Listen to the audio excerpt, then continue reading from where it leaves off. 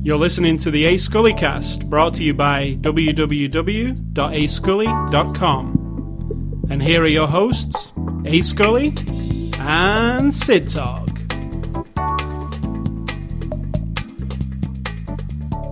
Hello, and welcome to the show. I'm sorry we're late this week. That's very smooth of you. Yeah. Not only are we late, but you lied last week, apparently. I did say we'd be early. I did say we'd be early, but we happened to be late. But better late than never is our motto. Did you make that up? What? That's genius. I think I'll use that. Better late than never. It's really good. I think my grandma used to say it all the time. So she made it up. Probably. Pre-show discussion? Other than your game you were talking about. We didn't have any today, really. Except let's get this done. Let's get this going. And DJ Hero 2 comes out this week. Yeah. All right, so... there's that. It's not Saturday, October the 16th. It is Monday, October the 18th. Correct. Monday, October the 18th. Saturday plus 2. Monday, October the 18th, 2010. And this is after the show number 143. Our horror... That's not fair now, is it? Now we know. Our Halloween-style movies start... Psychological thriller, creepy movie fest. I still call it horror. But it isn't. It's not fair if they don't think that. I don't care about them. Anyway, it is the movie we're looking at this week is a new movie, The Exorcist. No. A remake I was saying earlier that the first time I saw The Exorcist was mid-80s, when VHS was the big deal. And we had The Exorcist. It was one of the movies we had, along with the other ones I've mentioned before. The Northville Cemetery Massacre, which nobody has ever heard of, but we had that one. It was about Hell's Angels shooting each other in a graveyard. And The Wanderers, The Exorcist, and RoboCop. Those were the ones that we owned and literally got played to death, you know. So, The Exorcist, and I was saying how old I feel because... it's almost 30 years ago, which makes me feel really old.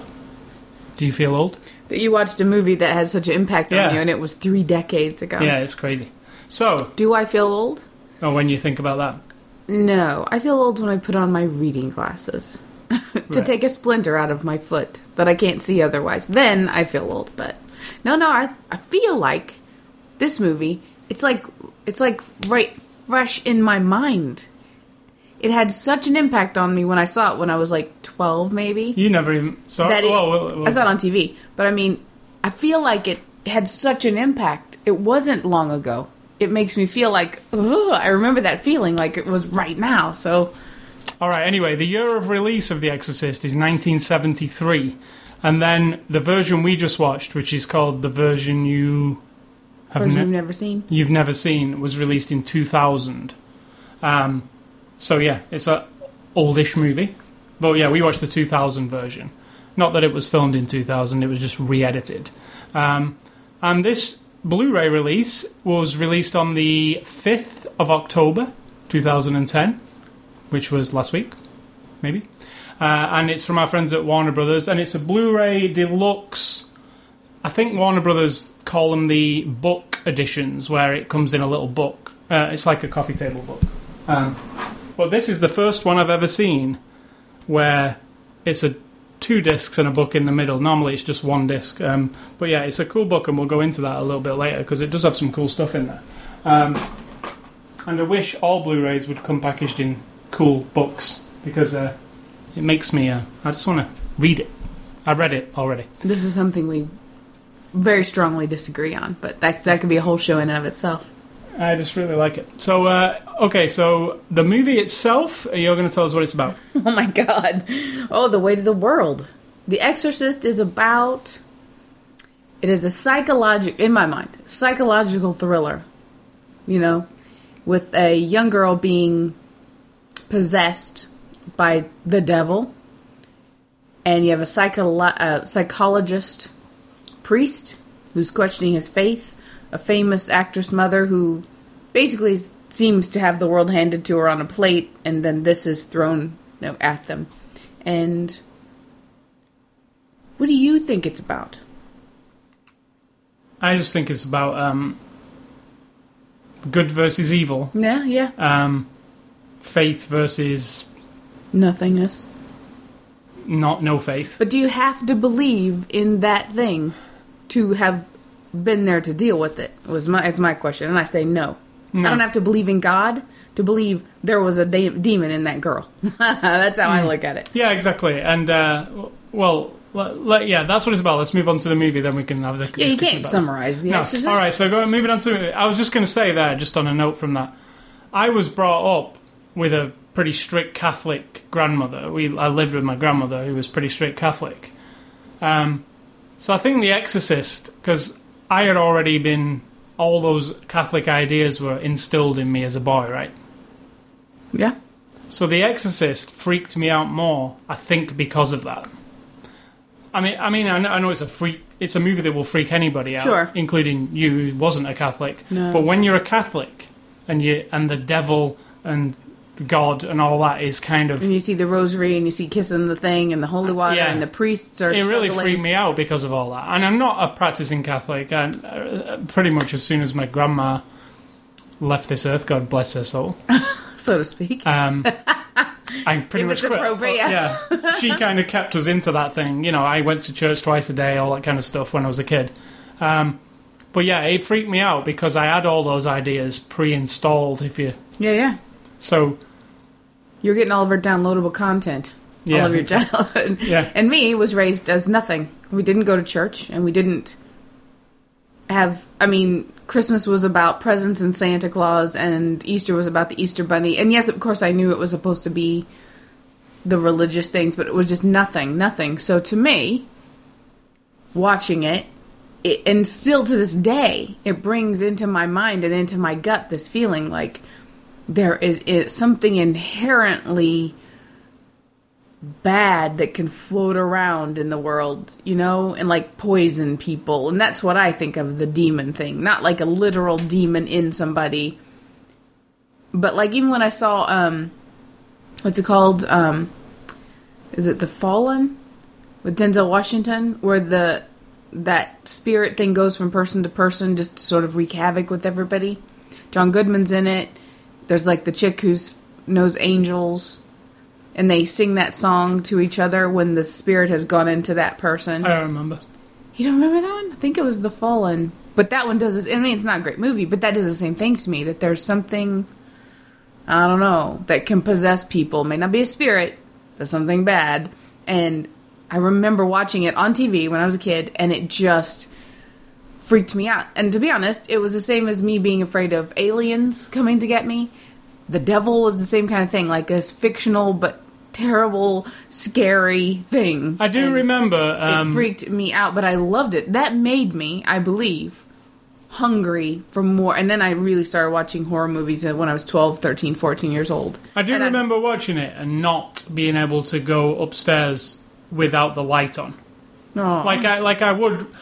generally at night time leg it up the stairs without the light on to go to my bedroom, on the stairs itself, and it literally affected me in that way. I had to put the light on, and any kind of weird creaks and bangs freaked me out.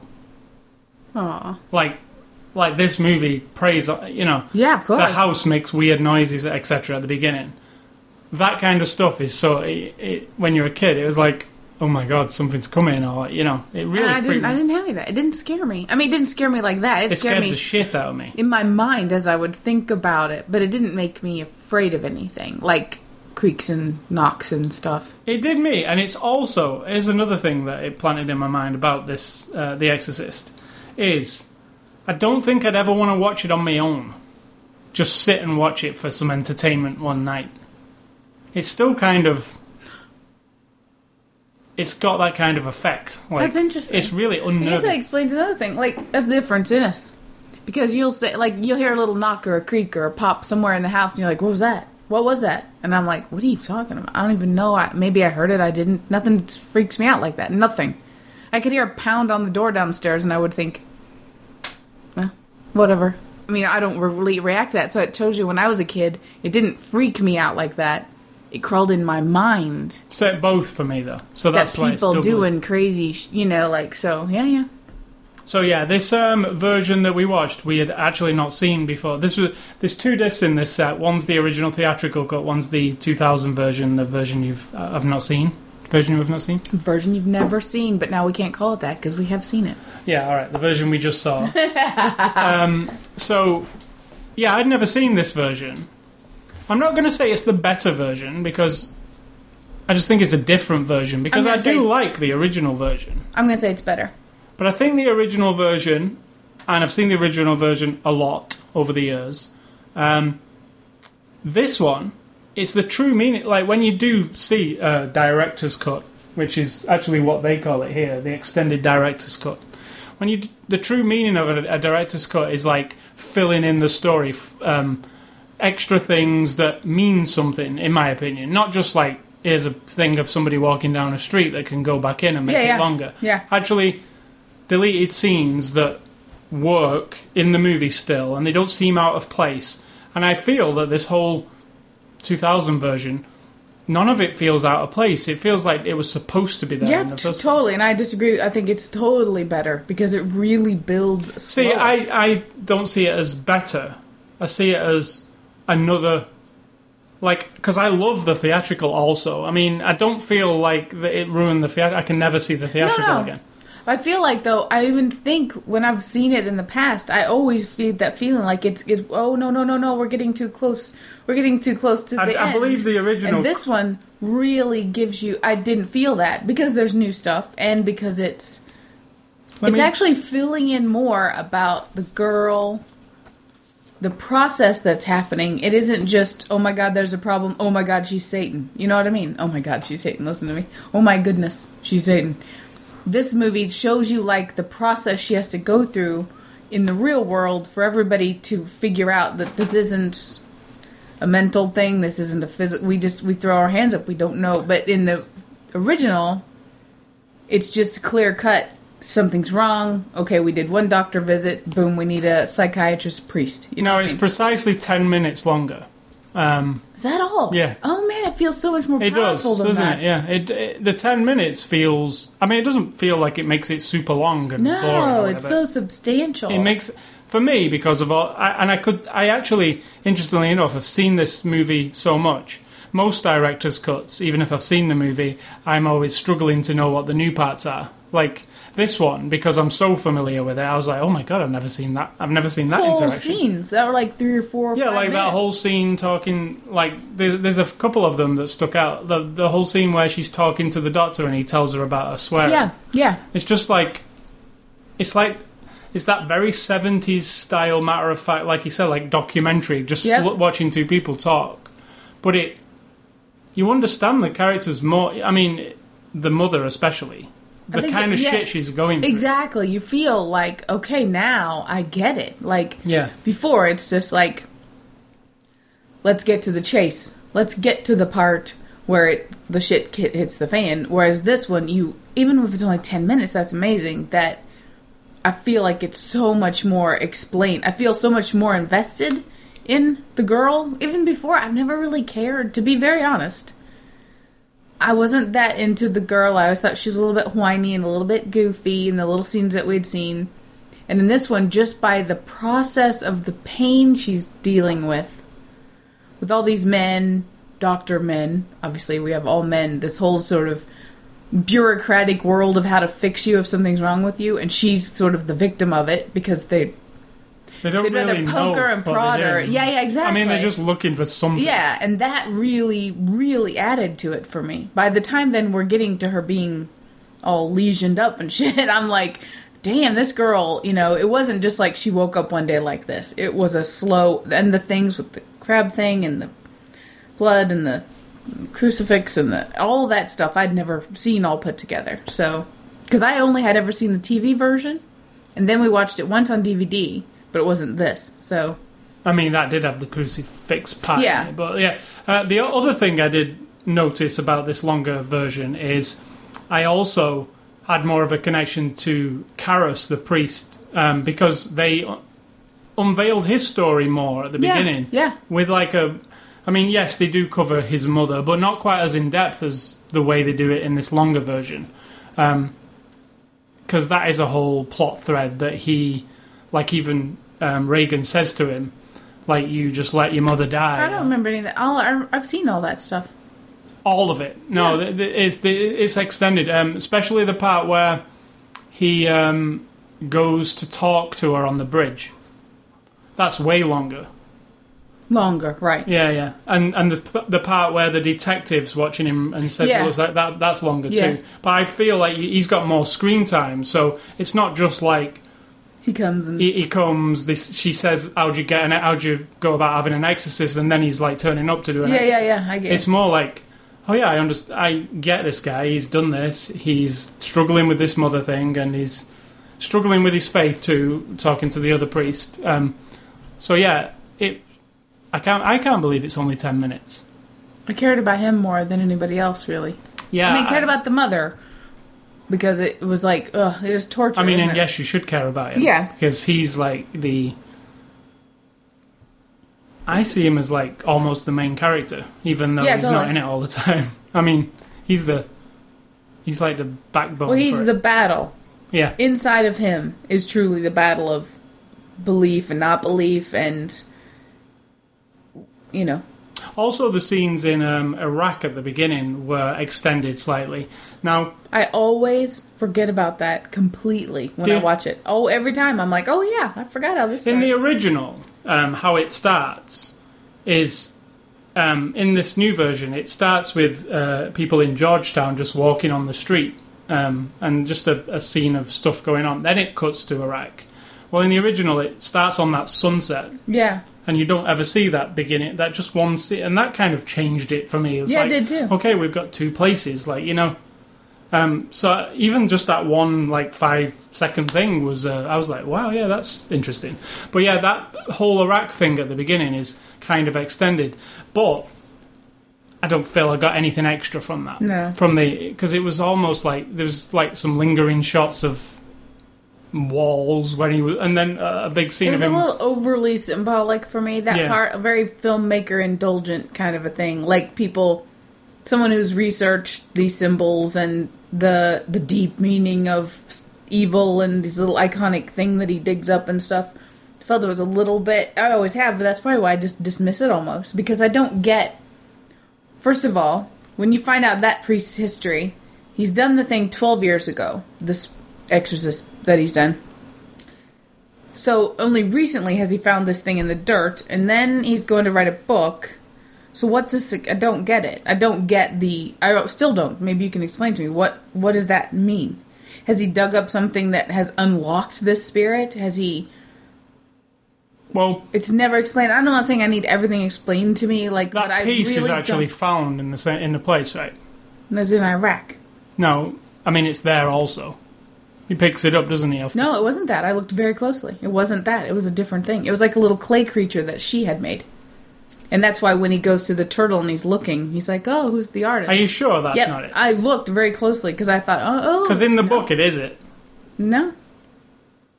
Is it just not badly done on the film? In the book it is it. Yeah, but what is it? That's what I'm asking. I don't know. It's just some... That's what I mean. It's overly indulgent to say, like, this is what... This embodies the spirit. When the spirit's not in somebody, it goes into this thing, and then when it... See, I never somehow. really thought about... Plus, it was buried when he did his other exorcism. So, how does that... It doesn't piece together. Now, maybe 2 and 3 explain it, but... No. In fact, 2 and 3 don't really exist in my mind. Maybe 3. 3's good, but I don't see it as an Exorcist film. I see it just as something else, like, you know? It really and 2 is horrendous. Like, I mean, 2's the Godfather 3 of The Exorcist. You know? It's really, like... To me, it was like, we've got to have Linda Blair back, and we've got to, it was so big. We got to do something. It wasn't Friedkin? Or whatever his name is? It was... I can't remember the director, but it was some psychedelic kind of guy, and it was all imagery, and it was like, even though Linda Blair's there on the poster and all that shit, she's like barely in it. You know, it's it's like sometime after she's in a mental institution or something, and it's really vague and kind of like hard to follow. You know, it's weird. You'd have to watch it. It's on Netflix. In fact, you wouldn't have to watch it. I'd get the gist. Legitimately bad. I think it was an excuse to go, like, let's have a poster, The Exorcist 2, with Linda Blair's face on it, and let people will go and watch it, but I don't think they did. Right. Because it sets in pretty quick, doesn't it, when some people go and see it and go, oh, that was awful. Yeah, and you can't... Some things you can't keep... You can't reanimate. You The Exorcist is make it better than it was. It's a contained story anyway, right? Yeah, totally. It starts and it finishes. I mean, it isn't when you're thinking, okay, we're talking about someone being possessed by the spirit of Satan, right? And now they no longer are. So that spirit has been unleashed somewhere in the world. So that story can go on. But keep wrapping the same person up in it is what's a little bit... But I don't know, I've never seen it. It's not like she gets possessed again. It's like... she has flashbacks to when it happened. Like, when they say at the end, oh, she didn't remember any of it all. Well, then she starts remembering stuff. It's like that. But then it's weird. I can remember she's flying on a dragonfly over this weird world, and it's super, like, 1970s, end of the 70s, let's smoke a joint kind of movie. So, no, let's not discuss The Exorcist 2, because really... Fair enough. But 3, was all right. But, like I say, I don't see it as part of this... Exorcist. That's it. It's just another movie about possession and stuff. Yeah. Or mental health. Yeah. One of those. So it's. I literally think, and it does say on the covers, somebody put the scariest film of all time. I actually think it's the greatest. And I know you say don't call it a horror film because they don't. Well, it isn't really. It's but not to me, horrific. I've always seen it as a horror film because I'm horrified by it. Right. So to me. It's literally my greatest horror / scary / freak the shit out of your movie. I don't think there's anything better. I mean, I've seen lots of stuff, but even now I'm unsettled by it. The noises, the way it's presented, that 70s style of filmmaking where it's almost matter of fact, this is what you're looking at. And very natural conversations. And I'll tell you, the other only movies that give me that feeling of an imminent threat that I actually feel afraid of in the moment. No, not at all. Jaws and Close Encounters of the Third Kind. Because both of those have a relatively slow build. The shark thing even now, I can watch that movie and just think, gee, man, just imagine being trapped out there at the mercy of some animal in the wild. I mean, not just a shark specifically, but that had an impact on me. And then Close Encounters, because it builds so slow and you don't know what this is. Is it a threat? It's creeping in his mind. Another thing of mental illness mixed with a reality that nobody else wants to believe. That also sort of cemented my fear of aliens or extraterrestrials or whatever from another planet just sneaking up on me sometime when I'm at a stoplight in the middle of the night. You know what I mean? Like that kind of fear. Those did it to me as well. They don't have the lingering fear that this does. Because now I'm not afraid of aliens. I welcome them. I say, and they're not aliens. They're just coming, they're flying around. Come on. I wouldn't necessarily be afraid to be in the ocean on a boat with sharks flying around, but this one still... I still actually think also that the Texas Chainsaw Massacre, the original one, has some kind of... It's a great... it's not a great movie because it's actually kind of low budget and kind of not that great, but the 70s feel of it, and you don't know what you're going to get, apart from the fact that it's called the Texas Chainsaw Massacre, so I guess you do know what you're going to get. But you don't as it's unfolding. It's kind of weird and actually scary. Because it's not a supernatural thing, it's just a fucked up thing that's happening. So there are... And it's... these are classed as, like The Exorcist, Texas Chainsaw Massacre. Those movies are classed as, like, some of the greatest of the genres. There's actually... It's not a mistake that people mention them a lot, because they are, like... They have an impact. And I don't know that they would have the same impact on a person today who's 20 years old watching them for the first time, because I really don't. I've seen the remake of the Texas Chainsaw Massacre, right? You've seen it also. That doesn't have any impact on me because it's too glossy and it's too, But then the old one, because it was literally filmed in the 70s. Plus, it was when we watched The Exorcist, it was the first of its kind. When we watched Friday the 13th, it was the first of its kind. Yeah, when we watched Chainsaw Massacre, it was the first of its kind. When we watched Star Wars, it was the first. You know what I mean? There was nothing before it. When we watched Avatar, it was the first. Exactly. So when you're 12... There are milestones. Yeah, exactly. When you're 12 years old now and watching Avatar for the first time, but do you know the impact? Whereas we didn't know the impact then, really, of those things, except over the years you realize there was nothing before that. We were like a guinea pig generation almost of youth being introduced to all, and so it has whole different thing. Like when you played video games in 1990, it was a whole different game than if you buy your nephew a 360 these days and you give him Gears of War. I mean, it's a whole different thing. So I think the impact on us it will almost always get lost on another generation because, like themes of good and evil and religion have been really explored as well for the last 30 years. A lot in movies and TV, and that's another thing, isn't it? You just realize back then, I didn't have hardly any television. We had 3 channels. So it wasn't like I had a lot of TV shows to choose from. There was no X-Files, obviously, because the X-Files to me is kind of born of all that.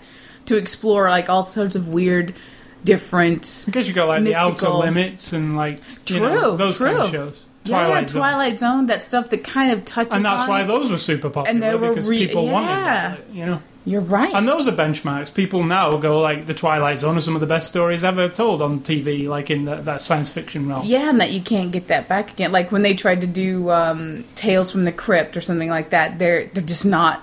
They're trying to be it, but they weren't it. So, yeah. So, The Exorcist, this talk of a remake... an actual physical, not a sequel or a remake. Now, yes, that would introduce it to a lot of filmgoers younger ones who would never think of picking up a 70s movie. But as always, in these situations, they should pick up the 70s version. Yeah. I mean, at least maybe a remake would encourage them to go and see the original. Like, oh, well, I like that. I wonder what the original was like. I don't know. But I don't think it needs a remake. I can even see the remake. Yeah. It's glossy, it's... Her makeup would be better. I mean, it's good, but it's still a bit farcical for a young person today to look at it. They'd be like, oh my god, look how fake it looks. Even though it doesn't look... No, I think it does when you're looking close, because you're like, it's just that old school 70s... blobby. I'm surprised how well it holds up, though, even in high def, when you can literally see everything. Yeah, the bruises on her, stuff. Yeah. Unless they really did bruise her. No. No, I'm surprised how well it held up. Even like the head turning around thing and stuff. That's a bit fishy. Let's be honest. But it's literally completely practical. Yeah. I mean, they didn't in 2000, because we had CG in 2000, go and say like, let's Star Wars this, let's go in and touch things up and make it. See, a new one would have like the crab walk down the stairs would be all like looking like the Ring and shit, that weird and it doesn't, we've seen it all, like, so, and we've seen and maybe a new version would try and make it more shocking, even though this is totally shocking still, like, I mean, a little girl, I think it would lose its psychological thriller part.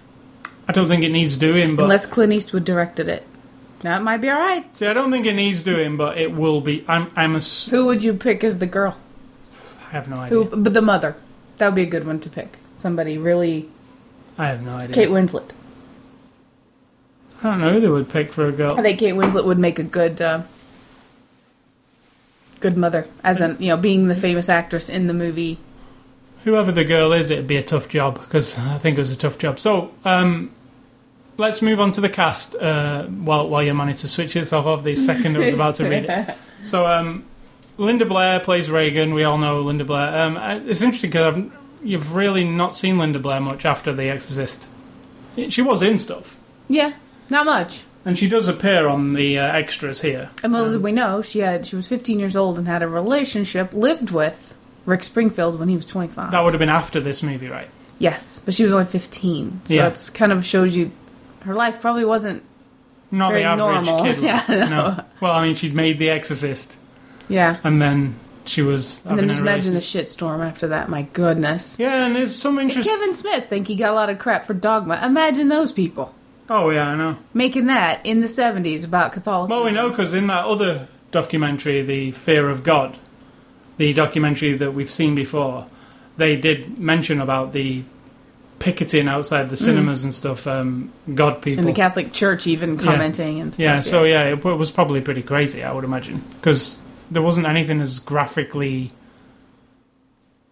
challenging the church on film, I don't think, at all. Like, and then Monty Python came along with the Holy You know Grail. what, these days I bet they wouldn't even have it as a girl. She'd be like 17 or 18. Because I bet it would just be too much for them to deal with. All of the censoring stuff, all of the groups and the special interests and the insurance, and I bet it wouldn't even be a 12-year-old girl It would anymore. have to be though. I don't know. That's part of the impact. It is for us in If that it was just movie. a woman or a teenager, or I think they'd have to make her older. I don't know. I mean, Let Quentin Tarantino make it. we just had Kick-Ass with Hit Girl. True, very true. So there's a little girl who. But wasn't very successful. It doesn't happen. And in fact, that's what I said to you when we watched Kick-Ass and Hit Girl. Like, she's a 13, 14-year-old girl, filthy mouth, swearing, and doing this really violent stuff. I said to you, like, I can't even think the last time that happened was The Exorcist, surely, right? Because it just doesn't happen. They don't put a kid in that kind of role, but then somehow they did it again. And it's literally a taboo thing, I think, because it never happened in a big span And of it time. should be.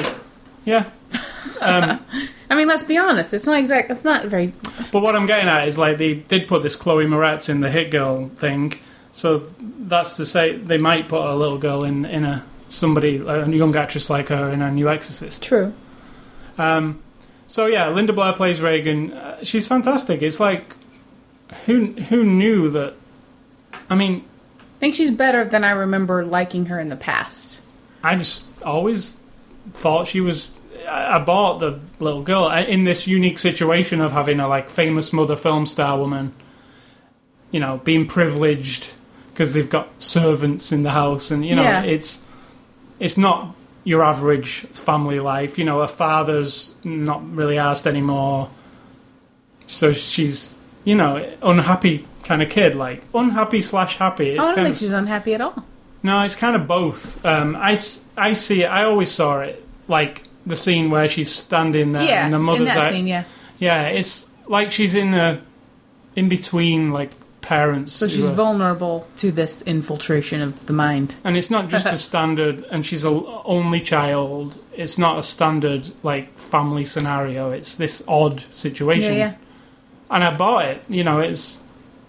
It's just a weird situation, and then this thing happens on top of it.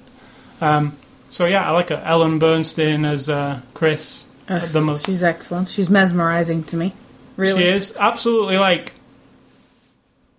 I don't know if it's the 70s style of filmmaking, but I believe she exists. When I'm watching it, Yeah, totally. it's just like watching somebody's mum Deal with a possessed child. Exactly, and the lines that come out of her mouth don't feel like lines to me. It feels like she's just dealing with people on the phone, or Yeah, totally. That's down to her, though. She's awesome. yeah, and nowadays, And Karis, when we get to him. nowadays I don't find that natural dialogue. I feel like Kate Winslet is. That's happens why I as mentioned her. Because I feel like she's one of those people that I really am as mesmerized by. Yeah, The Reader and I guess they don't make films like Revolutionary they used Road. I just felt really... I'm, sucked in by her. to. The deal is they don't make films like they used to. The whole style of a movie in the 70s, they don't do it now. Everything's, even if it is something like Revolutionary Other Road, than, No Country for Old Men, The Book of Eli. These are movies that build that but there's still a level of shock and awe every couple minutes. yeah, and glossiness to it.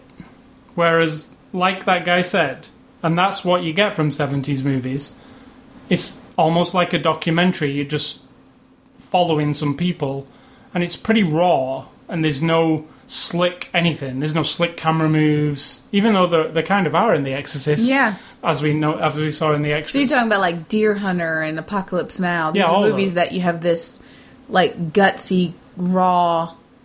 But then Taxi Driver. part of that could be it's just the way The movies Godfather. were. Like that's the way film stock was. That's the way cameras were. That's the way lighting was. And that's it's the really way excellent. Post-production was not able to get No that. CG messing around with anything. It's just what you saw in the lens is there on the screen. But yeah, the way characters deliver dialogue and everything like it just isn't like that anymore. I mean, even if like we watched that House of the Devil, which was a new movie, being a 70s movie, I think they actually pulled it off. I didn't 100% like that movie, but that they pulled off. I agree. Because I was like, if you hadn't have told me this was a new movie, I might have actually bought the fact that this was a movie from years ago, like an 80s movie or something. Yeah. You know, so yeah, I think they did Do pull you feel that like off. Paul Thomas Anderson does that? Or he still even has a No, he little has a bit very of power. slick Yeah. visual thing. But he has a really like a gutsy pace to me. I mean, he has good dialogue, etc. But I think his filmmaking is very modern, contemporary. Like even Boogie Nights, which is set in the 70s, it's too slick to really be the 70s, camera-wise, and you know. Do you think we had more patience because as things evolve, everything gets short and short and short and short? Everything's and a short? lot easier to do now, I guess. And like then, you saw, like in these Yeah. extras for The Exorcist. No, I mean for dialogue. We were weaned on the long sets of dialogue. Even comedy movies, even everything had a lot of dialogue, lots of talking, Yeah. and there was action, obviously. But other examples of a long thing would be like the car chase in Bullet, right? I've not seen it, but it's 25 minutes long. You wouldn't have that now. Or Vanishing Point, Everything's- where the whole movie's a car chase. Like, You're along there's for the literally, ride. yeah, it's literally like, there's a story, but you're watching a car go from A to B the entire time. Like, it's Well, there's a lot of road movies. yeah, but not like that. That's a 70s movie in particular, where it's another genre. It's a car chase movie. But It's a car chase. I don't think, even, like Tarantino had Death Proof, trying to capture the essence of like a Bullet or a Vanishing Point. I don't think it did. Like, it's something of that time. Yeah. You can't redo unless you're absolutely trying to redo it shot for shot, I guess. But then you This still. is our call to directors and writers out there. Make us some movies with some long dialogue, long conversations, slow build to the climax. Tarantino answers your call in that respect. Like, I mean, that's how he operates, right? But not in a 70s way. But He's in a. pretty glammed up, though. But he does do the very long dialogue, kind of. But it's like snappy and a little bit pretentious at the same time. It isn't like those scenes where it's you really feel like you're digging into these characters and into their story. I'd find the opening scene of Inglourious Bastards.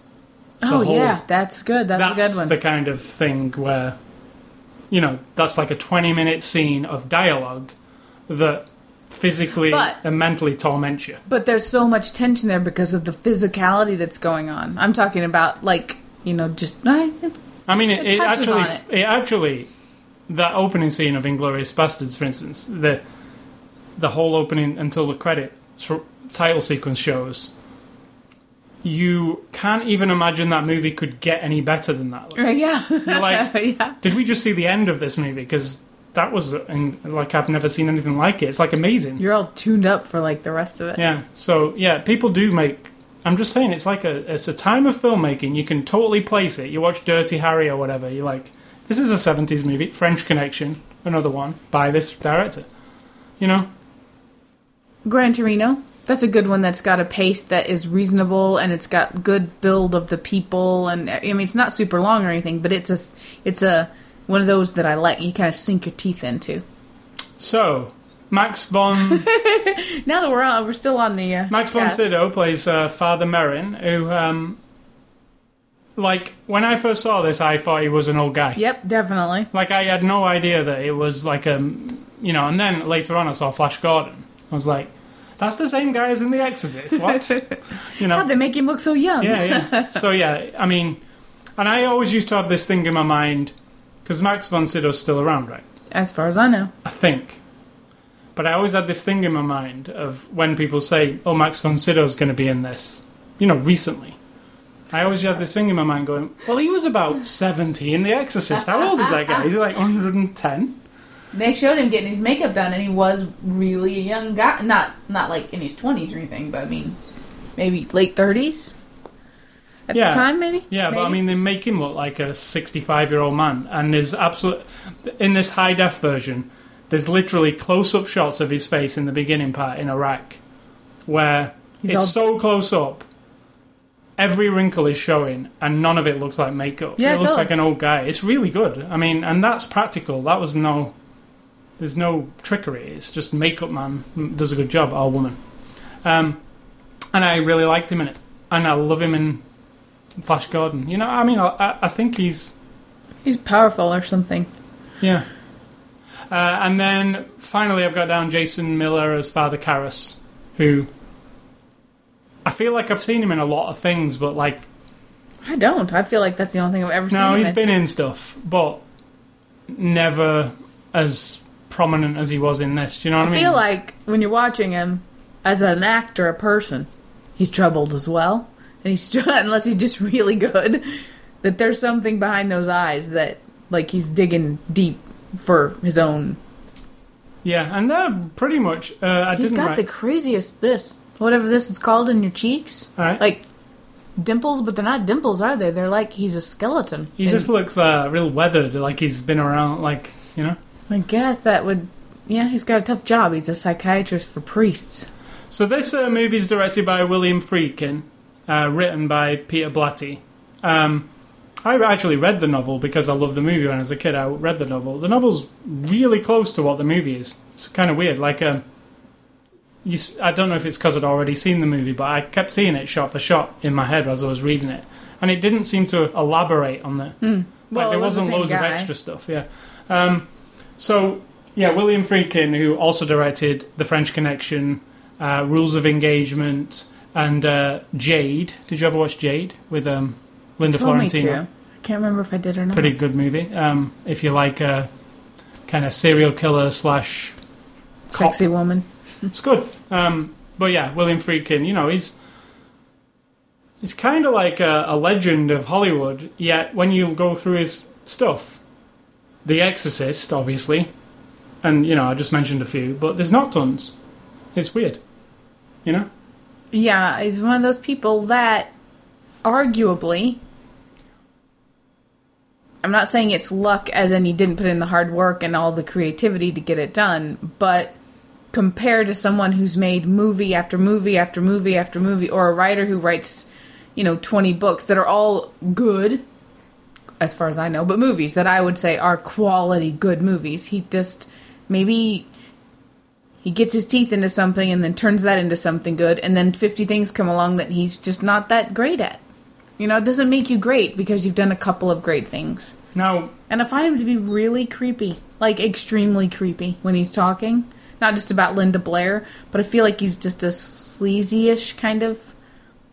I don't know what it is about him, even in the interviews of Only now. thing that I got bad, or whatever, was he has like an air of self-importance about him.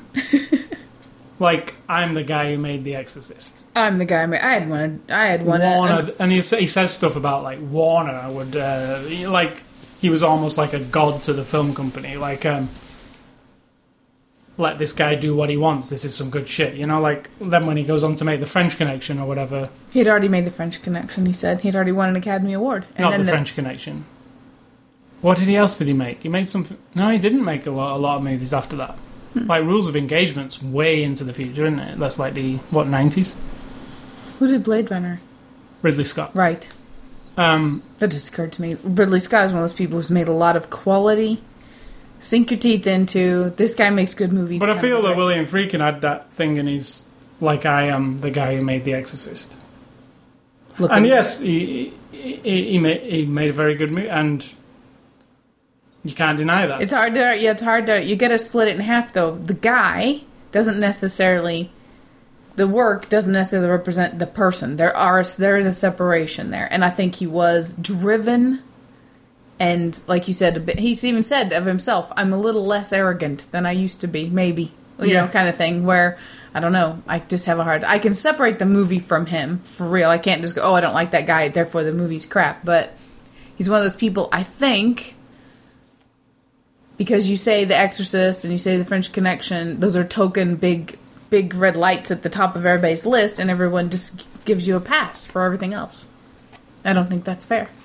It's interesting, when you get this Blu-ray, it's the book thing, it comes with a little, I was going to say handwritten note from William Friedkin, but not a handwritten note, a personal message from him. And it's got a little picture of him. He looks a lot older than... Read us an excerpt. He says, a series of unpredictable twists of fate brought Bill Blatty and me together to make this film, The Exorcist. We met 4 years earlier about a script he had written and that I didn't like. He appreciated my candour, and we didn't see each other again until inexplicably he sent me his novel, which I thought was a masterpiece of suspense and a positive statement about God, the human condition, and the relationship between the two.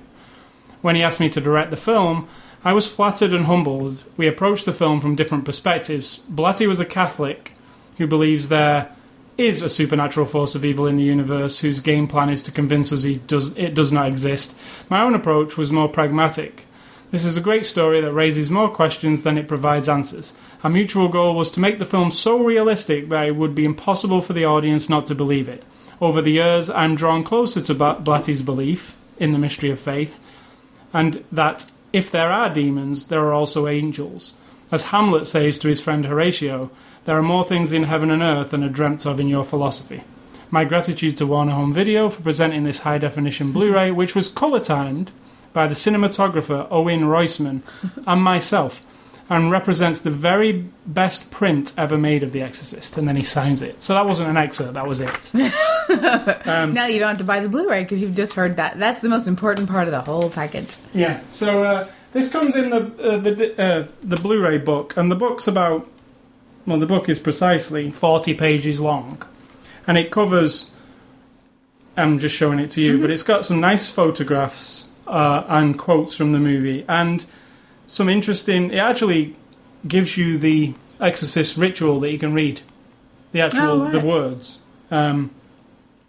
And it also has the power of Christ compels you. And the power of Christ compels you. I've forgotten how many times they actually say that. A lot of times. It lasts like they're 2 minutes. Trying to get it right out. But then they're just like they're numb by it. The power of Christ compels you. The power, over and over and over. And it also has a little bit of trivia, and there's some interesting trivia. I was reading this earlier this week.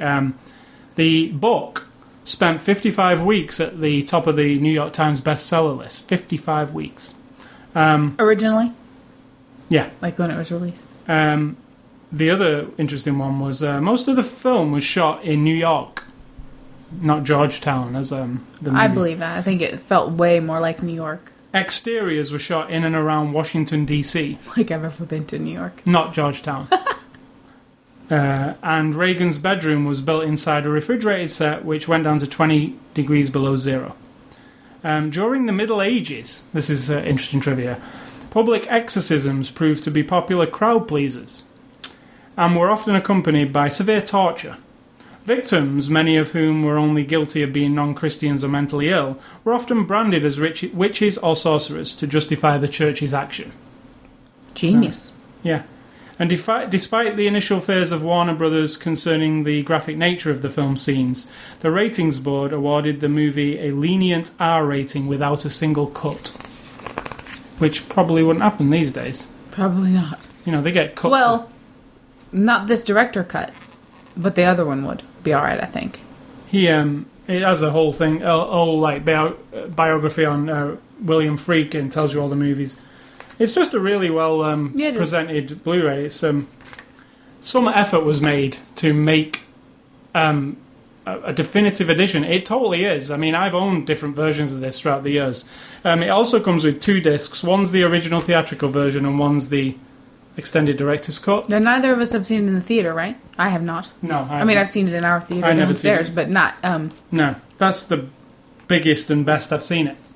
The sound on this new Blu-ray is intense, I gotta say. Oh my god. It's when the everywhere. phone rings that time, I was holy shit. And then when it cuts to the bar and the music kicks in, I literally thought the stereo had popped on in the back of the room. I was like, what the fuck is that? And there's like another thing is that when Father Karras is in the tube station Oh, yeah. and the train comes rumbling past, that doesn't sound like a movie from the 70s. They've upped the ante on the sound. But there again, when it's dialogue scenes, it does sound like a 70s movie. They didn't mess with it completely. No, it's good. I like how they kept it kind of faithful. Now, extras on this disc, it's awesome. Jam-packed.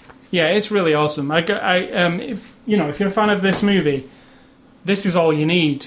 I mean, there isn't a DVD version in the box. That's the only thing I could say. However, just as a warning, if you've owned it on DVD before, Yeah. you're not getting a whole lot of new stuff. No, but you are getting both versions of the movie in high def and everything that was included on those. Right, I'm just saying, though, this And a isn't load of like, new stuff. you're not getting not a load. There were only like 2 or 3 things. What you're getting new is, let's start. Disc 1 is the Extended Director's Cut 2000 version, which we watched, with a brand new, this has never been seen before, 3-part documentary on the movie's production. It's broken into 3 parts. The first part's called Raising Hell, Filming The Exorcist. Loads of behind-the-scene footage. You'll find out that they literally had a behind-the-scenes unit filming behind-the-scenes stuff, which is really good for a movie. Mm-hmm. You don't expect to see that stuff. They also have The Exorcist locations, Georgetown, then and now. And they also have Faces of Evil, the different versions of The Exorcist, which I found fascinating because it's these 2 versions and the director and the novelist. The reasons why, yeah. Reasons why one likes one likes the other, and there was a whole... But they're not very long, and it's not really substantial, other than it kind of gets to the point. And what else is brand new, which is awesome, is on the 2000 cut, there's a new commentary by William Friedkin throughout the whole movie. Now, if you put in the other disc, which is the theatrical cut, there's 2 commentaries on that disc. One by William Friedkin and one by Peter Blatty, so you get both sides of this story, which is perfect, because it really is a 2-sided story from them two. You also get an introduction by William Friedkin to the movie. You get the feature length. Now, this is one of the best things about this whole set. The 1998 documentary, The Fear of God. Now, this was a BBC documentary about the making of The Exorcist. It runs about 90 minutes, and it's better than the new ones they put together. Mm-hmm. It's a proper... Like, a guy who's a big super fan of The Exorcist made the documentary, and he goes to the places where it was made, and he interviews them. But he even goes and shows you what places are like now. It's really good. Just let me interject that some of the new stuff does have modern-day Linda Blair. Yeah, it does. Interviewed, talking about her experiences. So that was good. Actually... I still feel like she was holding back a bit. Yeah, like, she's been to lots of psychiatrists since the then. questions you want answered. Tempering, kind of, sort of, not really. It wasn't like she's saying, that hurt like hell, man, and that was a child and they shouldn't have done that to me. She says things like, he tried his best and he really wasn't, he had my best interest at heart. Like someone has convinced her of that. You do see behind-the-scene footage, though, in that documentary of, like, the crucifix scene, how it literally her on the set talk with the director. It's not just photographs, it's actual footage that they had. They didn't have any sound for any of the footage because they didn't have a sound crew for the behind-the-scenes. But it's good quality. You see how it's done. Yeah. And some of those special effects, you realise how little they had to work with. It takes a lot of creativity in those, anytime to make special effects in camera. Then there's also on this second disc an interview gallery covering the topics, the original cut, the final reckoning, Stairway to Heaven, and the original ending. Now, those, the original ending is actually the ending that they put back on the 2000 version with the conversation. Yeah. Now, everything on disc 2, if you own the 2000 DVD, you own already. But everything on disc 1, aside the movie, you don't own already. You don't own that movie either. Well, you do, because there's a DVD the director's of that. cut. Yeah, there's a DVD of that movie. Oh, right. Came out in 2000. Right. Basically, look at it. I went and had a look at my DVD version, which I can now retire pretty much. But I have the original DVD version from I don't know, when DVD first came out. It was one of the first movies that came out in a snapper case. And it's not even proper widescreen, it's non-anamorphic, so you have to press your zoom button to make it fill the screen, so that makes it pretty poor to start with. But mine had no extras hardly. In fact, it had nothing. It's a very basic version. So you've either got that very basic version, or you've got the one that came out in 2000 with these extras on. Or you have the videotape. Yeah, there's nothing. So, yeah, this is literally the definitive version. It comes in an awesome package. It's The Exorcist, right, as well? Correct. This costs quite a little. I've not seen this cheap. It's not necessarily cheap. $30 to $35 I've seen it. But it's all of it. It's The Exorcist. Yeah. I can recommend this. I felt it if people have been in love with it forever and they have bought other versions and now they're still selling you your same stuff for more money. When in reality, all you're getting this time extra is the director's cut of it and those 3 extras. And the high-definition presentation with the remastered sound as well. I mean, it's the best you've seen. That shouldn't cost anymore. Let's get it. There's one thing I have to say about that. It's an old movie, right? So obviously some scenes are... some of the darker scenes in this movie are... I can't even know how you say that. It's just... It's not nothing to do with Blu-ray or whatever. It's... grainy or whatever, not grainy even, like when you have low light on a camera and you get that noise. Yeah. Well, there's quite a lot of that noise in this movie, but the Blu-ray looks amazing. It preserves that stuff. I'm assuming that's on the original print. It makes it look, this is what I thought, I'm not watching a video projector, I'm actually watching a film. Like, it looks like a film. Like, you see, I mean, it's not scratched up or anything, but it looks kind of alive, like there's stuff going on everywhere. Now, that's one thing I noticed. Yes, it's not like it's not Iron Man 2. No, of course, Nothing. It's not all super sharp, but it preserves it preserves what the movie's supposed to look like, and I think that's the job of Blu-ray, you know. And I've never seen it this good, obviously, or heard it this good, because I've literally seen it on a little portable TV when I was a kid, not very big at all, and I've seen it. I probably saw it on our 50-inch TV. I think we did watch it, yeah. But this is the best I've ever seen it. So, might be a little bit more price-wise, but you do get both versions of the film, and they did make an effort there to make it a collectible. Yeah. I mean, they can't really come out with another one in 5 years because I think they covered it. Do you get what I'm saying? Yeah. Unless a new format comes out. So, that's The Exorcist. For me, it's one of the best Blu-rays I own. Just content. Because of the content, yeah. Content and the fact that everything, like, if you want to know everything about The Exorcist. If you love that movie, and not just the movie, but the mythology around it, the making of it, the concept of it, how it got made, the stories behind all that comes with it, I think. Yeah. Because there's 2 separate worlds. There's the Exorcist movie, which is just like, whoa, in your face creep fest, if you will, in your mind. And then there's the whole Hollywood filmmaker tyrant guy behind the scenes with the young girl trying to make this movie and all that stuff. So there's 2 separate things. This has all that, yeah. Yeah, like some movies, like you've said, you don't give a damn how it was made because there's not really a story behind it. But The Exorcist, because it was a young girl, you feel like you want to know that stuff. So...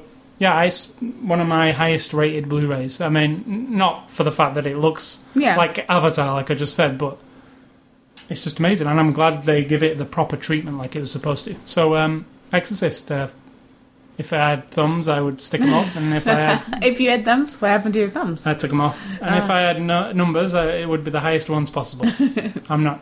666? Not stepping... Yeah, no, I get it higher than that. I'm not stepping on other people's numbering systems. So, let's get on Metacritic. Is there Exorcist the game? No. So, thanks to Warner for the Blu-ray. And if you want to enter a contest, go to ascully.com. You can enter a contest next week, following on the horror/Halloweeny type theme. We're going for Splice on Blu-ray. Good. A new Splice. It's more of a sci-fi kind of thing, right? It's Yeah. like horror thing. Bit I don't both. know. Don't know. Splice, also directed by the director of the movie Cube, which is an awesome I don't know anything else about it. No, that's all. That's all. Excellent. But yeah, Splice. So we're going to look at that next week. Movie recommendations. I didn't put any. Me either. There is nothing. And what did I write?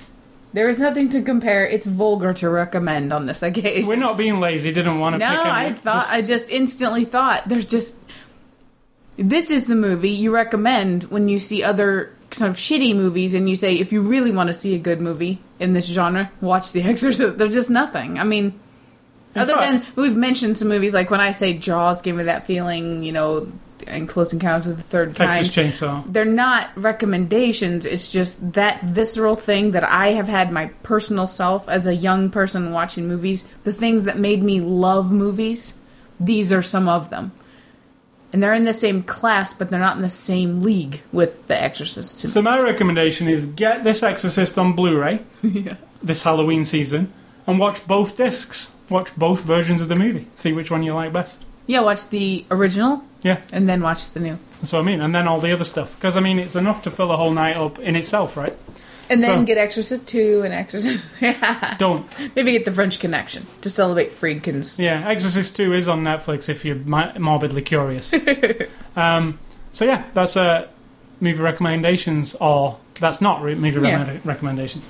So games and A Scully stuff. This week, I've been playing Dead Rising 2 some more. Halloween-themed zombie killing. Yes. Almost finished it. Got maybe another couple of hours to go. Are zombies Halloween? They're not all... The zombie movies aren't all on Halloween. They're just creepy, right? Well, it's not a Halloween thing. They're Oh, horrific, I'm just saying stuff to watch on Halloween. Right. In fact, the show I'm looking forward to on TV, The Walking Dead, is actually premieres on Halloween. So Very good. I'm excited to see that. So, yeah, I've been playing Dead Rising 2 some more. We've talked about it. I also, I usually use Steam to buy online games for the PC. But recently I don't know why, but I loaded up Games for Windows Live. I think I mentioned it the other week, and I bought there was something Borderlands. Free for $1. Or Borderlands $1. for like super cheap. Anyway, I opened it up again just to I was kind of having a nose round this week. And they seem to have every week a game for cheap. Now, a game that I've really loved on the 360 called Dirt 2. It's the Colin McRae rally game. I loved it on the 360, and the PC version's actually got extra stuff, and it actually looks better because it uses the PC's graphics. So they had Dirt 2 for $4.99, which is insane because that game costs. I went at first. I was like, I'll go and see how much it is elsewhere on. So I went to like Amazon. It's $49.99. Everywhere, I couldn't find it for cheaper than $49.99, so they had it for $4.99. It comes with Xbox Live achievements. It's a PC game, so it logs onto Xbox Live, and there's achievements for it. It's the whole game. It's got multiplayer. $4.99. So yeah, it's an awesome game. This is a game you've played before, right? Yeah, but I'm playing it through again. It's a racing game, so it's not like you've played it before. It's always different. You go online, you race people. It's not. I mean, this is from the person who's still playing Plants vs. Zombies, so over and over and over. Well, a racing game's a racing... Like, there's always a different opponent online, you know what I mean? It's not like you just want to stop playing a game. So, I've started playing through it again. I remember how good it was. It's way nicer on the PC, graphically. Excellent. Like the 360 looks good, but this steps it up even further because you can really crank the detail up. So, yeah. It's not $4.99 anymore because it never is by the time we get around, but... Just keep an eye on the Games for Windows Live. I don't think many people do. It's like the Zune Marketplace. It's like people diss Microsoft try and do these things, but people don't use it so much. The other game I played this week and finished was Medal of Honor, which played and finished, eh? Yeah, it was very short, 4 hours long. Oh, which is really short for what you're doing. My face just feels all like poofy, so I'm massaging my eye sockets. It's really short for a first... I wasn't going to mention it, but since you want me to tell everybody. For a first-person shooter, it's really, really short. I can't recommend it for full 4 game? hours. Yeah. Oh, wow. $60, 4 hours. I thought it was like one of those add-on packs or something. Now, it does have multiplayer, which I didn't really bother with because I'm waiting for Call of Duty, which is 3 weeks away now. Right.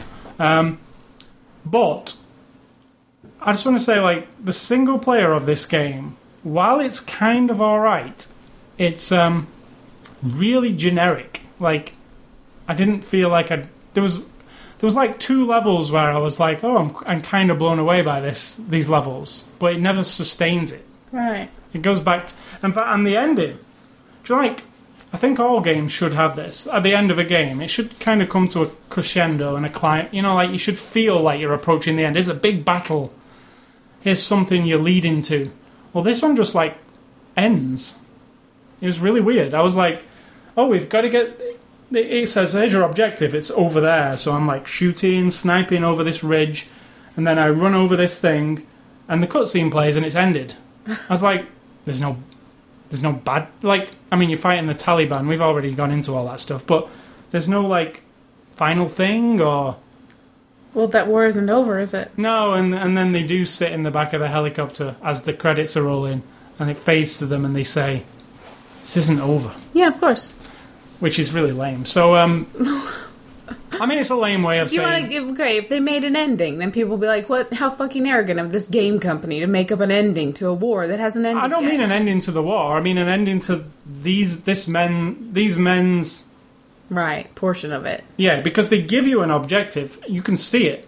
So you could all die from your little platoon, and that would be fine with you. That would be the end of you, at least. Yeah, at least, or you know, something happens and you're all pulled out or whatever. I don't know, but it's very. Oh, really? Like, it's ended? Like, it's almost like a movie with no conclusion. So, you know, and then you're like, the conclusion is $60 next year, right? For the second one. So, I can't recommend it, even though it was briefly fun. In fact, it was one of those games that lasted for 4 hours, yet it felt like about 10 hours to me. Oh. But it really was only 4 hours. But not in a good way. Not in a good way. Because there were some real frustrating parts. And that's it for games this week. But coming up, this week releases is Kirby's Epic Yarn, which I've played a little bit of, but I'll speak about it more next week, which is a Nintendo Wii game, Nintendo's big game for this season. DJ Hero 2, which is out tomorrow. Vanquish, which is out tomorrow, which is Sega's new shooter made by the guy who made Resident Evil. But it's not about zombies. Right. It's about robots. Fair enough. Rock of the Dead, which is a Guitar Hero game where you kill zombies. Awesome. Kind of like Typing of the Dead, but with a guitar. If that makes any sense. Yeah, I don't think we're stupid. We get it. Rock Band 3 is also out next week. And Fallout New Vegas, which is the sequel to Fallout 3, which should be awesome. So, yeah, it really is gaming season. Those are the games on the horizon. There was also going to be Gran Turismo 5, but it got delayed, even though... You know what? That was a bummer, right? What, Fable 3? Fable 3 is the week after that. Ah. I have some gift vouchers for GameStop. So I went online, and I was like, what can I use my gift vouchers for? I'd already paid for Black Ops, which is Call of Duty. I've already paid for it on Amazon, so I was like, I'll use these to get another game that I really want this holiday season. And the other one was Gran Turismo 5, which, you know... You love it? I love it. I would buy it regardless, right? So I go, it says, release November the 2nd. I'm like, awesome. Put my vouchers down. I only ended up paying $10 for the game, which is great. I pre-ordered it. I woke up the next morning... I look on my newsreader, and it says, Gran Turismo 5 has been delayed. And I'm like, oh, that's a bit of a bummer. I just pre-ordered it yesterday. And then I went and looked, and it says, it's delayed until the holiday season. Now, to me, isn't November the 2nd the holiday season already? Pushing it, yeah. Yeah, I don't know what... The delay doesn't have a specific date, but the holiday season... It's like November, Thanksgiving... You know. Well, it was supposed to be out November the 2nd. They're kind of saying it might come out. I'm thinking they might be saying anywhere between November the 2nd and December the 25th. Right. Right? So, hopefully the delay is only a month. Because, as you know, this game has been delayed. No, I don't know. Well, it's the most delayed game ever. It was supposed to be out, original release date, 3 years ago. Ah. It's still... He's Yamamuchi, the guy who makes Gran Turismo, who is a car nut. He's a real perfectionist. he wants everything in this game. In fact, he delayed it for a year so he could add all of NASCAR. Oh, right. Just like, that was like, because it's never been about, usually it's just about cars and tracks, right? And then he's like, do you know what, I'm going to delay this for a year and we're going to put all of NASCAR's tracks and every NASCAR car in there, just as a separate thing, like, towards the main game. And everybody was like, wow, that's pretty cool. And then the year passed and he said, oh, we're not ready yet. What we're going to do now is, instead of having 200 cars, we're going to have 1,000. Holy crap. So this game, when it comes out, it better deliver, right, on all these things. The 1,000 cars, NASCAR track. He's added go-kart racing. All kinds of stuff. It's like everything to do with cars is going to be in this game. So hopefully... Sounds ambitious. Yeah, hopefully hopefully he doesn't, on December the 25th, go, sorry, fans, this won't be out till 2011. Never. So yeah, that's Gran Turismo 5, and that's my disappointment. So what have you got on the agenda this week? What's the first thing? I don't know. You're going to say You can read it. You're supposed to ask me. That's how this segment's supposed to work. This is radio. You asked me this question. I just asked you. You didn't. This question. Oh, what's for dinner? Jimmy John's. That's it. Because you said the other day you wanted to try it, so that's what we're having. Right. Why'd you make that face? You're the one who said the other day when I got it, oh, I could have tried that, but you didn't bring me one. So I could try it on, I said, movie day, and I said, that's fine. But then you said, it's kind of stale sometimes and kind of weird. No, just the avocado spread. Oh. Not the, and I just get it without that now. Right. Like, I get the veggie one with the bean sprouts and the lettuce, cucumber, tomato, provolone cheese, and it has mayonnaise and avocado spread. The avocado spread is the thing that sometimes I'm not 100% convinced it's just like guacamole, only thinner. Yeah. It's garlic and avocado. I'm not a big fan of avocado anyway. Right. I would like that sandwich, with the mayonnaise. Right. Then stop making that face. Yeah. So that's what we're having. And Jimmy John's is like a submarine sandwich place, right? yeah, like a chain. I think they're pretty much everywhere, but they're right around the corner, so it's easy. And after that, I have the Renaissance Festival that I went to yesterday in Kansas City, Kansas. And you went to it last year. Yeah. Probably talked about it on this very Probably podcast. I did. And it was very fun. First, I'll go to my next thing first. Went to Kansas City, stay all night with my niece and her husband, who just bought a house. So we were their first sort of... My brother and sister-in-law, her parents, were the first to ever stay with them, but were their first other guests to ever come stay. And my nephew went, my 14-year-old nephew, and my mother and I, and we stayed at their house. And we went out to dinner because she knows I love Indian food. And so they took us to this place called Korma Sutra, Indian cuisine. Haha, Kama Sutra. Yeah, I don't think it's a joke. And it was really delicious and really fun. It's like, it's hard to describe unless you go there. It's like kind of a little hole-in-the-wall place. You know, it's not fancy or anything. Kind of on the lower scale of fancy. I don't know.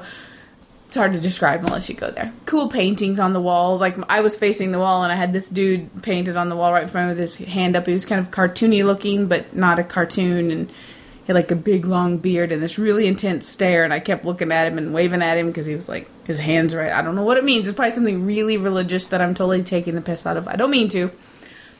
Nice. And it was really funny because they sat 5 of us at a 4-person table. And as anyone who goes to Indian restaurants know, you get a lot of dishes and a lot of baskets and a lot of cups and a lot. And so our table was just packed full because they bring you this little appetizer. They bring it straight to you. This little dumpling, kind of a fried dumpling of vegetable stuff. And then they bring you these 4 chutneys. And he picked up everybody else's little plates. And he was talking totally in whatever, is it Hindi language?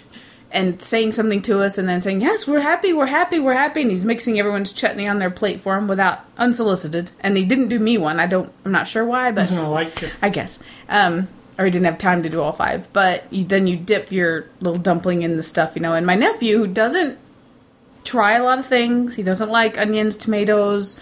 He's not a real adventurous eater. He'll try things slowly, right, over the years. He was like, just picked it up, ate it. He ate the chutney, which had chunks of onions, chunks of peppers, and his face had that look like he'd never eaten anything hot or spicy. He's like, now I know why they bring everybody water, and he's like drinking his water, and he's like, but it's all right. And he didn't eat the chutney so much, but he ate the dumpling. And I guess it would be my nephew. When your niece marries a dude, does he become your nephew? No. Well, my niece's husband recommended that he get like the butter He's not your chicken. Well, He's married to my niece. Is he a nephew-in-law? I call Penny my aunt, Would he and be a she's nephew-in-law? married to my uncle. Is there such a thing? Must be. Nephew-in-law. But I think you just say, he's my new nephew. He's my niece's husband.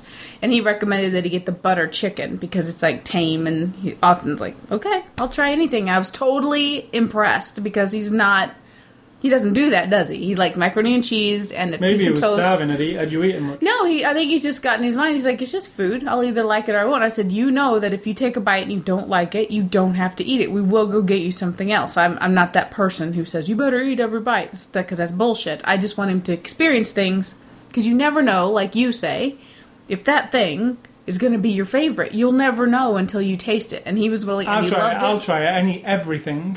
And if I don't like it, I won't eat it again. But and I've noticed recently, I've never liked ranch dressing. Mm-hmm.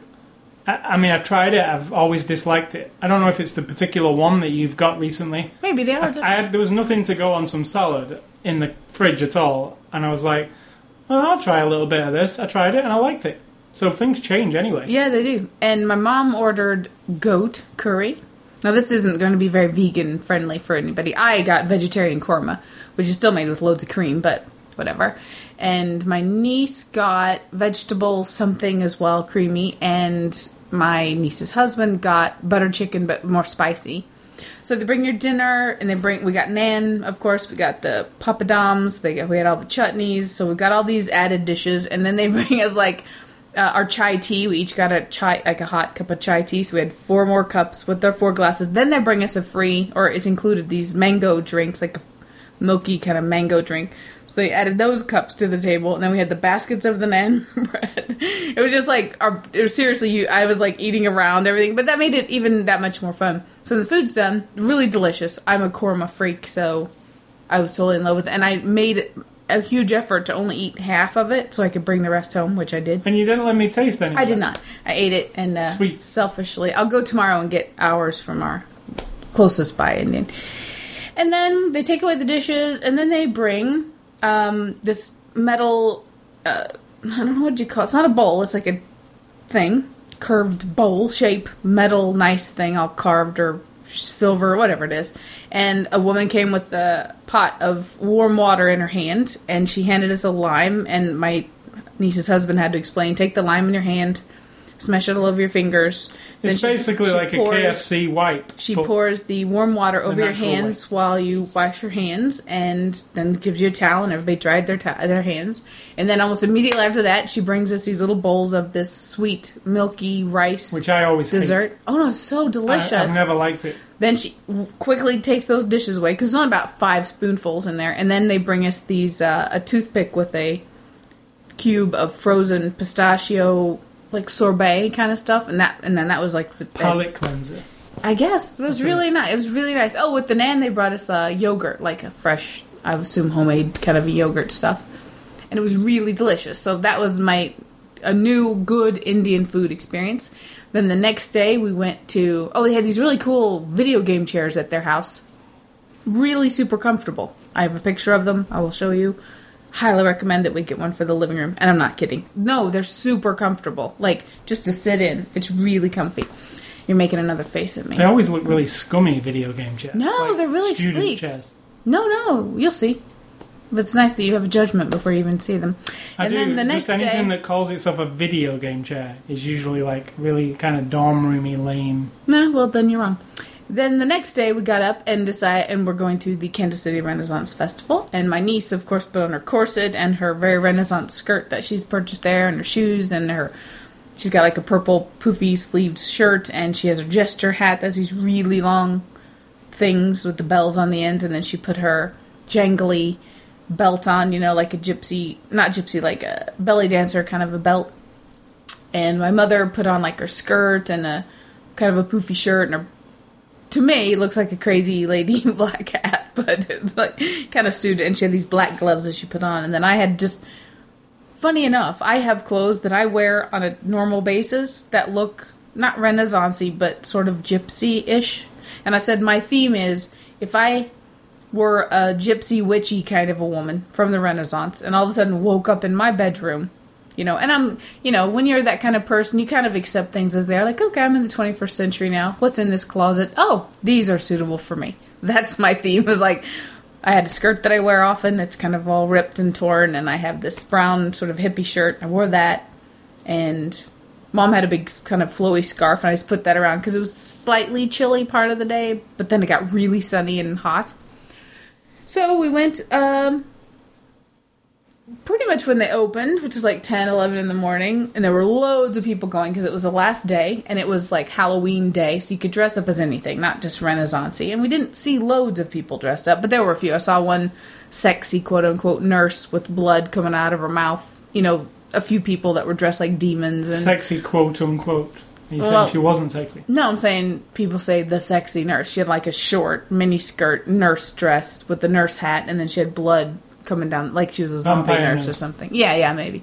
Oh, maybe she's from one of those books. I don't know. So there were a few of those. And I really like the Renaissance Fair. I think that I would never be the person to give myself over to the whole fantasy of it. And there are people walking around.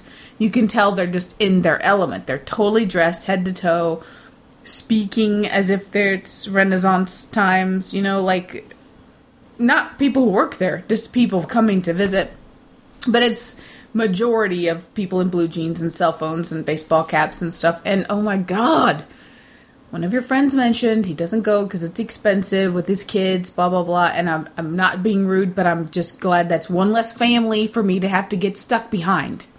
They're so freaking slow. It makes me want to scream. It's like they've got 3 strollers, 2 little kids trailing behind, not in the stroller. Stroller's empty, the kid wants to walk. So the parent's dragging them along and the kid's like, I'm tired, I'm hot. And some places are narrowish and there's enough people that you're kind of like, you get a big flow of traffic coming this way and a big flow going that way. And you're stuck behind them. And I want to pick up the kid and shove him in the stroller and say, that's why you brought the stupid stroller. Shut the kid up or something. And they just drove. They were everywhere as well. It was like everywhere. It was like every time you turned around, there was some parent yelling at their kid, barking at their kid, bribing their child to get up off the ground, trying to say, we'll get you this, we'll get you a root beer, we'll get you some ice cream. Just come on, come on, come on. I mean, everywhere I looked. That. I actually thought when I looked at the site, when they said pets are welcome, I'm like, oh, great. There are going to be dogs everywhere. The dogs were awesome. They were all kind of like mesmerized. I saw many big dogs. Like, I guess people, maybe they picked dogs that might have been popular then, like big, like Marmaduke dogs or Scooby-Doo dogs all over the place. Yeah. Great Danes. And they were fine. And I think they were just like going, holy shit, what's all this action? Like they were, you never heard any dogs barking or running around, but the children and the parents were the nightmare for me. My mother had a turkey leg. I did not. I stuck to the no meat thing, of course, and I had a fried dill pickle. I had to try that. I've never tried that. And it was really good. It had like this thin crust. It wasn't greasy. It was just like really fast. It was just dill pickle with a bit of a crispy crunch on it. It was really good. That's a nightmare for me. I hate this. Yes, you do. And a bottle of iced, which always looks lovely. Everyone walking around with plastic bottles. I mean, they do have recycle bins everywhere for your plastic bottles, so that's good. Or recycle burlap bags, of course. Not bins, but big burlap bags. And then we ordered cheesecake on a stick, because my nephew's like, oh yeah, he loves cheesecake. And the girl goes, well, it's not on a stick anymore. Is that okay? And the sign is like this big, oldish looking sign that says, cheesecake on a stick. Like, that's the selling point. And I'm like, we looked at each other and we're like, yeah, that's fine. She goes, yeah, they just don't send it on a stick anymore. We don't know why. And then she just handed us our 2 little plates and like, no explanation. So like, really, they need to cross out the on the stick part. Yeah, but that's like, that's the hook, isn't it? Like, oh, cheesecake on a stick. What's that? And it was good. It was just frozen, real cheesecake kind of thing, but it was good. And if you had a stuffed pretzel, my niece got herself a grilled cheese portobello sandwich.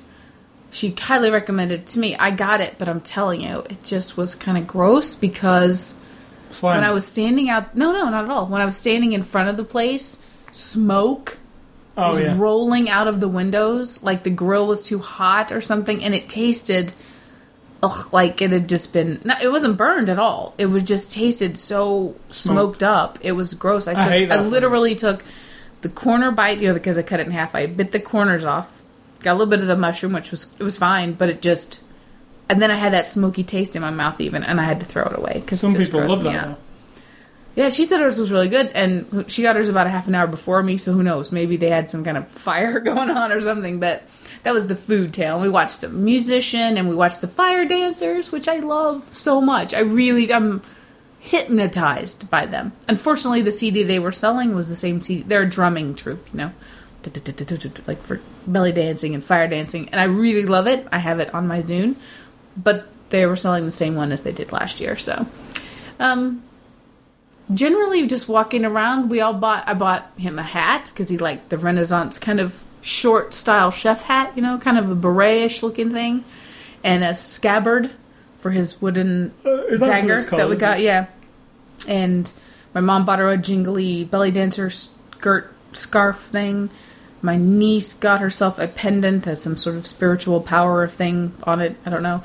I bought myself a metal butterfly that you stick like in a plant, and some wrist warmers to wear to work, like hand woven wrist warmers, because at work I get freezing cold. I bought you another ceramic bowl. Last time I bought you the ceramic bowl that had like it's not chips very big. And salsa bowl. Yeah, but it's little, like a one serving. It's got like the big bowl at the bottom and then a little thing stuck on top for your salsa or dip, because you eat that. But then on the other days you eat just chips. So I got you just like a soup bowl with the sun chip bowl. Yeah, sun chip bowl and a salsa bowl. And I paid for the tickets because Mom paid for them last year, and my niece we went to Walgreens and got 2 of them, which meant we got like $3 off each, which made them only $15 each. Then she had to buy one, get one free that her friend got stuck on her door by somebody. Forget what the promotion was, but so then we bought that. So, I feel like altogether I might have spent $110 altogether. And I bought, different things. We bought coffee before we went on our way and, stuff like that. I feel like that's a really good day. I mean, it was a really nice day. We spent the whole day there. It's fun to watch somebody who's never been there before, which was my nephew. And he's into the sword fighting. Watched some sword fighting stuff. We watched them bring these little kids in this little arena thing where the guy was trying to teach him to be like, ah, ah. And the one little kid on the end was like, he didn't respond to anything at all. He just stood there holding this wooden thing the whole time. And then when the dudes started to do their little acting thing with them, the little kid's face started to tremble and he just started crying, but it was like silent crying, but tears were streaming and his mouth was all shaking. And I was just like, oh, somebody get him. I mean, even the mother didn't step in to get him. She just left him standing there like he was terrified. And it was funny and horrible at the same time. That was one of the most memorable things. We didn't watch the jousting thing this time because it doesn't really do it for me. The dudes on the horses play acting the jousting. Costumes looked really good all over the place. I feel like if you think it's too expensive, don't go. Because the whole idea is a very specialized place. You're not there to ride Mickey Mouse rides or to play fair games at your local state fair. It's the Renaissance Festival. That's not what kids think. What do you mean? I know, don't take them. Right. Because the games are expensive, the drinks are expensive. Mom and I each had a beer and it was $10, for 2 beers. So, but then you go, I don't have to buy them. I'm here for the day, for the experience, where everything we bought was something new and different we hadn't tried or seen. I still hate that captive audience, so we charge. Yeah, but you're not captive. More. You don't have to go there. No, if you are there. And I know, but you don't have to go there. Well, say you go and you order soda. Well, like at the cinema, you go and you order soda. There's nowhere else to get the soda, so the soda's $5. Right, but you don't have to have the soda. You don't, but if you're thirsty and you need a drink... It's captive audience, isn't it? It's like, I really do need a soda. I disagree. You're not captive at all. You didn't have to go to begin with. Well, you are once you're there, is what I'm getting at. Right, but if you go and you spend the day roaming around and not buying anything, then why are you there?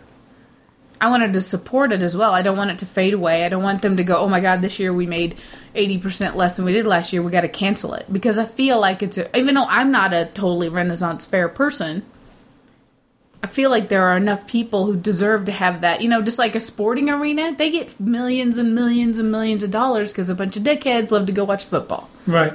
American football. No offense to anyone who likes football. You're not a dickhead. I'm just saying, why is that so, obviously I'm going to pay $6 for a hot dog at a football game because it's football. But I'm going to Renaissance Fair and spend $2 on a bottle of water, which is the same as I would spend if I went to Casey's. But I'm complaining because, it's the Renaissance Festival, why is it so expensive? Just don't go, you know? That's my theory. And if you do go, enjoy it. Don't stand in front of me and slow me down. Nice. Step aside, people. I got places to go. It's a little confusing when you're there, too. It's kind of all mingled up. It's not just a straight up and down. It's like a whole village on a hillside, and it's kind of the paths go different directions. So when you're looking at the map, it's kind of hard to decipher where you need to go or, you know. So that was part of our thing, was looking for stuff a lot. But I think if you went a couple times, you'd figure it out. All right. That was a good time. But to be honest, the Indian was my biggest, best memory. Staying at my niece's house was awesome because I love being guest at her, seeing her new house, and taking my nephew for the first time. And knowing that my mother really enjoys it. She just finds it so... She got her... my mother had her astrology chart done by some dude, and it took an hour. And basically he told her that she's at a time in her life when she should start saying no to people. It would make her something about her life. And I'm like, is that it? And she's like, well, that's pretty much it. And then he was telling me about the healing power of this other thing he does. And I'm like, so he's trying to sell you something. Oh, no. Of course. And I'm like, did he present you with a DVD or a book of any kind? She didn't. She said no, but I'm a little suspicious. So that was kind of funny. But it was a good time. Good times. All right, so that was perfect because we're on an hour and 30 minutes. So thanks for listening to the show. And a reminder about the websites, ascully.com, sidtalk.com. You can catch us both Twitter, Facebook, Xbox Live, YouTube, anywhere on the internet you can find us. You can also catch this podcast on the Zoom Marketplace, the iTunes Music Store, or the RSS feed. Go to ascully.com, ascully.com. Click on the word podcast in the top left-hand corner. And you can listen to the podcast on the page, on your cell phone, wherever you are, or subscribe to it. You can email feedback to me at ascully@ascully.com. Sid Talk doesn't have an email address. She doesn't use the electronic mail. I don't exist on the internet. No. You can send an electronic mail to me. And you can, The Exorcist is a classy movie. Correct. I have to say.